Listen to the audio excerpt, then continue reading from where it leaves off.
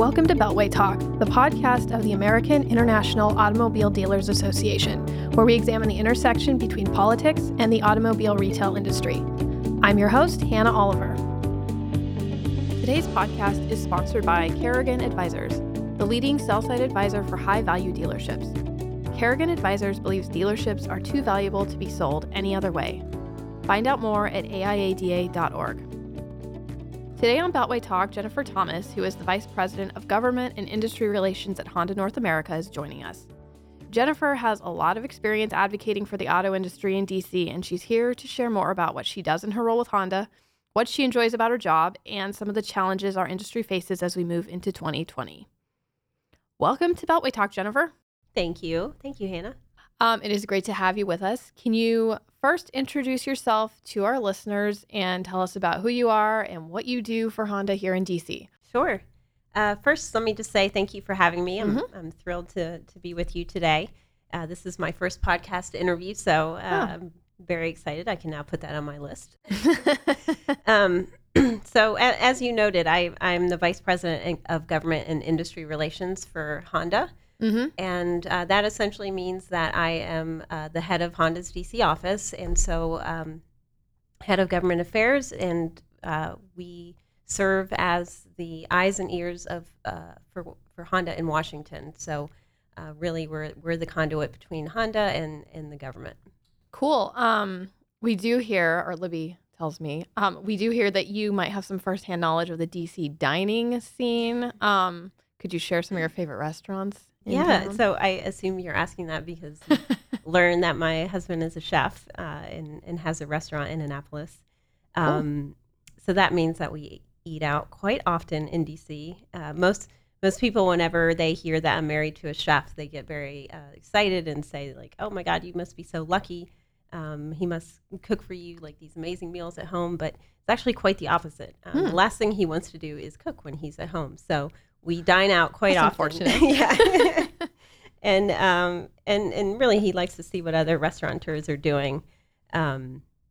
So our favorite restaurants change quite a bit. And right now we are really liking Seven Reasons, which is a Latin restaurant on 14th Street. Okay. And it's really good. I think it was recently named top restaurant and in the Washington Post. Mm-hmm, mm-hmm. And it's just full of flavors. It's fun atmosphere, and the chef just really knocks it out of the park. So we've been going there quite a bit, although it's getting harder and harder to get into. Yeah, that's kind of what happens after people find out about them. Yeah. Which is good. Well, cool. I know that you have a lot of experience working in the auto industry, but could you just tell our listeners about some of the other roles you've held and what led to your current position at Honda? I have been in the industry for nearly 20 years now, which is hard for me to believe. But I started my career out of college working for actually dealers at NADA. And that's where I really learned the powerful impact that dealers have in our nation's capital.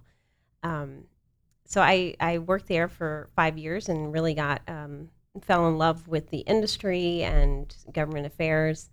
I moved over to the manufacturing side after 5 years. I started lobbying at the state level for another trade association here in Washington called the Alliance of Automobile Manufacturers. Mm-hmm. And so I lobbied at the state level. I really learned how to lobby in that role because that's where all the action takes place in state legislatures. Mm-hmm. Then I started lobbying at the federal level at the Alliance and really became kind of their chief lobbyist and interfaced with Congress for the industry. But ultimately my goal was to run the DC office for an automaker, and so I was very fortunate when the opportunity came to represent Honda. Yeah. What has kept you working in Washington all these years? What's making you stick around? That is a great question. Yeah. Well, I'm curious to know, especially right now. Yeah. Exactly. Yeah. It can be very hard to stay in love with politics in Washington, especially these days. It's easy to get burnt out, but I think it's what keeps me happy, and coming to work every day is representing a company and that I feel strongly about, and working on issues that are very relevant to everyday life, and so it's really cool to be in the center of action here, where policies are made, and being able to influence that process is very exciting. Yeah, definitely. That's the nice thing about being in Washington, D.C., kind of being at the center of things. What are some of the highlights in recent years of your work with the auto industry and advocating on its behalf here?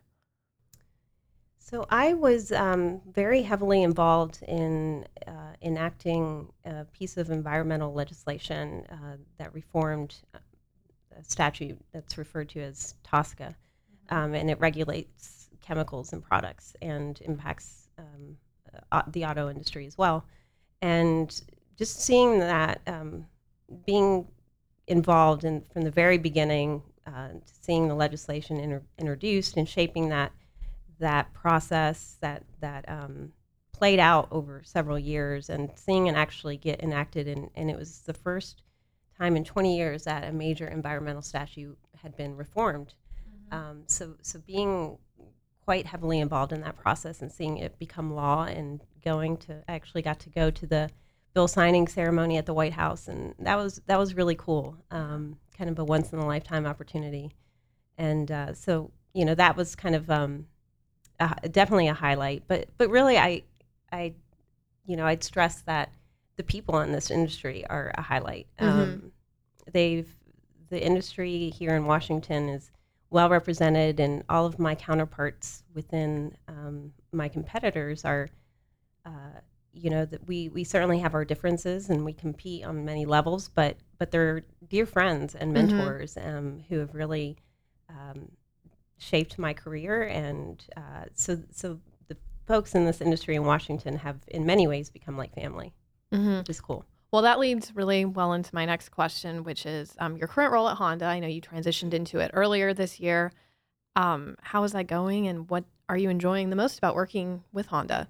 It's been great. It's been overwhelming, as you can imagine. I think I'm in month 6, so it's been like drinking out of a fire hose, but it's such a great company, and really what's impressed me the most are, like I said, the people.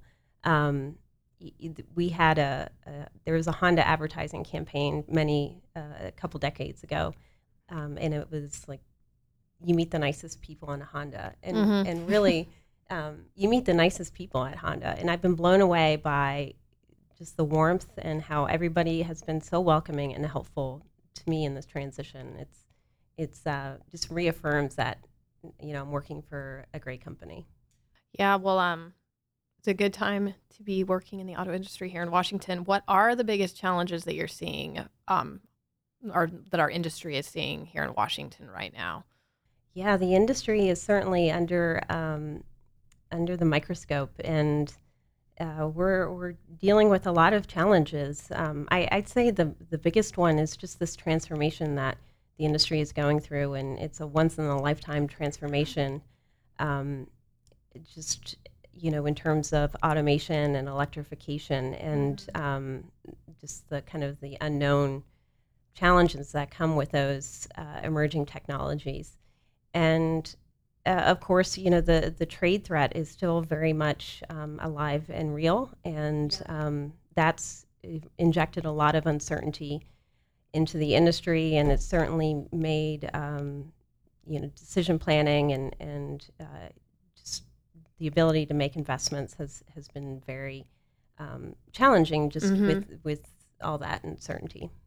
Is there any specific ways that the challenges the auto industry faces today has changed from the kind of challenges you were seeing when you first got started in your career early on? Well, definitely, as I mentioned, the disruption that the industry is going through with the emerging technologies like automation, and we're seeing a lot of new entrants in the space. So not your traditional OEMs are our competitors, so like Uber and other mobility companies. And so that presents new challenges that we haven't really confronted in the past. So that's that's certainly unique. And if we can get past this disruption, it's very exciting to think about what lies ahead. Yeah. Well, I think you mentioned trade and tariffs as one of the hot button issues in Washington this year. How has Honda addressed these issues? And how are you involving dealers in your advocacy efforts? So we have really focused on emphasizing our value to America. Mm-hmm. We have a very powerful story to tell. Honda is we have the longest sustained manufacturing presence Mm-hmm. in the U.S. than any other international automaker, and we're celebrating 40 years of manufacturing in the U.S., and that's very Mm-hmm. powerful. And we employ over 15,000 associates. So we are very ingrained in the fabric of America, and it's a story that we're certainly sharing on Capitol Hill and to the administration, because a lot of people aren't really aware of it and Yeah. just see us as a Japanese automaker, Yeah. but which we are, but nonetheless we have very deep roots in this country, and we want to see that investment grow. And tariffs, unfortunately, threaten that investment and could undermine just all the investment that we've made in the past. So we've been really underscoring not only our presence in the U.S., but also the negative impact that tariffs will have on companies like Honda, the industry, and the economy as a whole. And certainly dealers have been integral partners in sharing that to policymakers, and they get firsthand the impact that tariffs will have on vehicle prices and vehicle sales. So they've been critical to making that point to policymakers, and it's working. We've held off tariffs, auto tariffs thus far, and so I think the more people hear about the impact and the Mm-hmm. investment that the industry makes in this country, the more they realize that tariffs are not a good idea. Yeah, absolutely. Well, I think we are nearing the end of the year. It's been an eventful year for the auto industry, but do you have any goals or plans for 2020 that you want to share with listeners? Of course. Yeah, I do. I want to share that story, our value in America, more than ever in Washington. And so I want to increase our visibility in DC so that more people are aware of the tremendous impact that Honda has in the U.S. and local economies. We do a lot of great things in the communities that we need to be sharing. So that's certainly a priority of mine. We also are very active at the state level, and we are pursuing a proactive safety measure that we refer to as tie-in legislation, and that will help ensure that more people address recalls, open recalls. And essentially, what it would do is it would require any outstanding recalls be remedied before a vehicle is registered. And we think that will make tremendous strides in addressing the growing problem of unremedied recalls, which are a safety risk. And we also think it makes sense.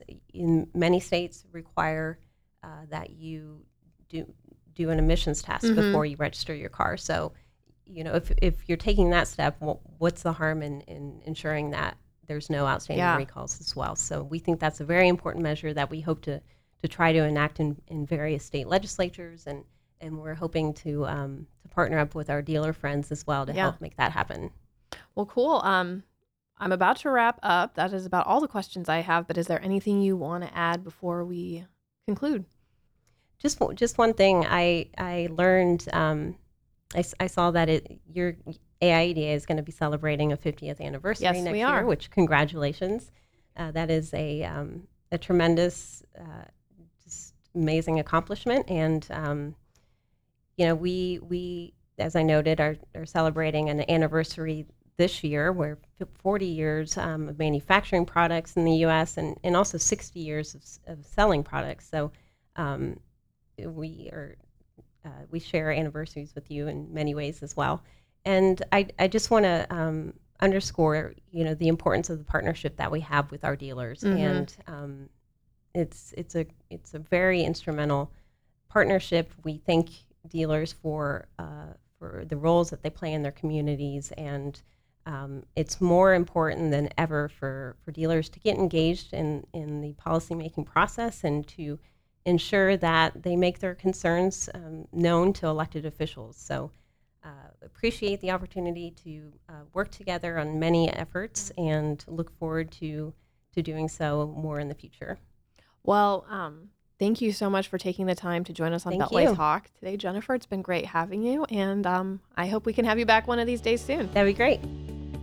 Thanks again to Jennifer Thomas for joining this Beltway Talk podcast. To you listeners, make sure to drop us a line and let us know of any topics or guests you might like to hear from on future episodes. I can be reached at oliverh@aiada.org. We're also gearing up for our 50th annual meeting and luncheon on February 17th in Las Vegas, featuring Honda's Hideo Arcangeli as keynote speaker. You can register today at aiada.org/events or by calling 1-800-GO-AIADA. Join us again next time for Beltway Talk.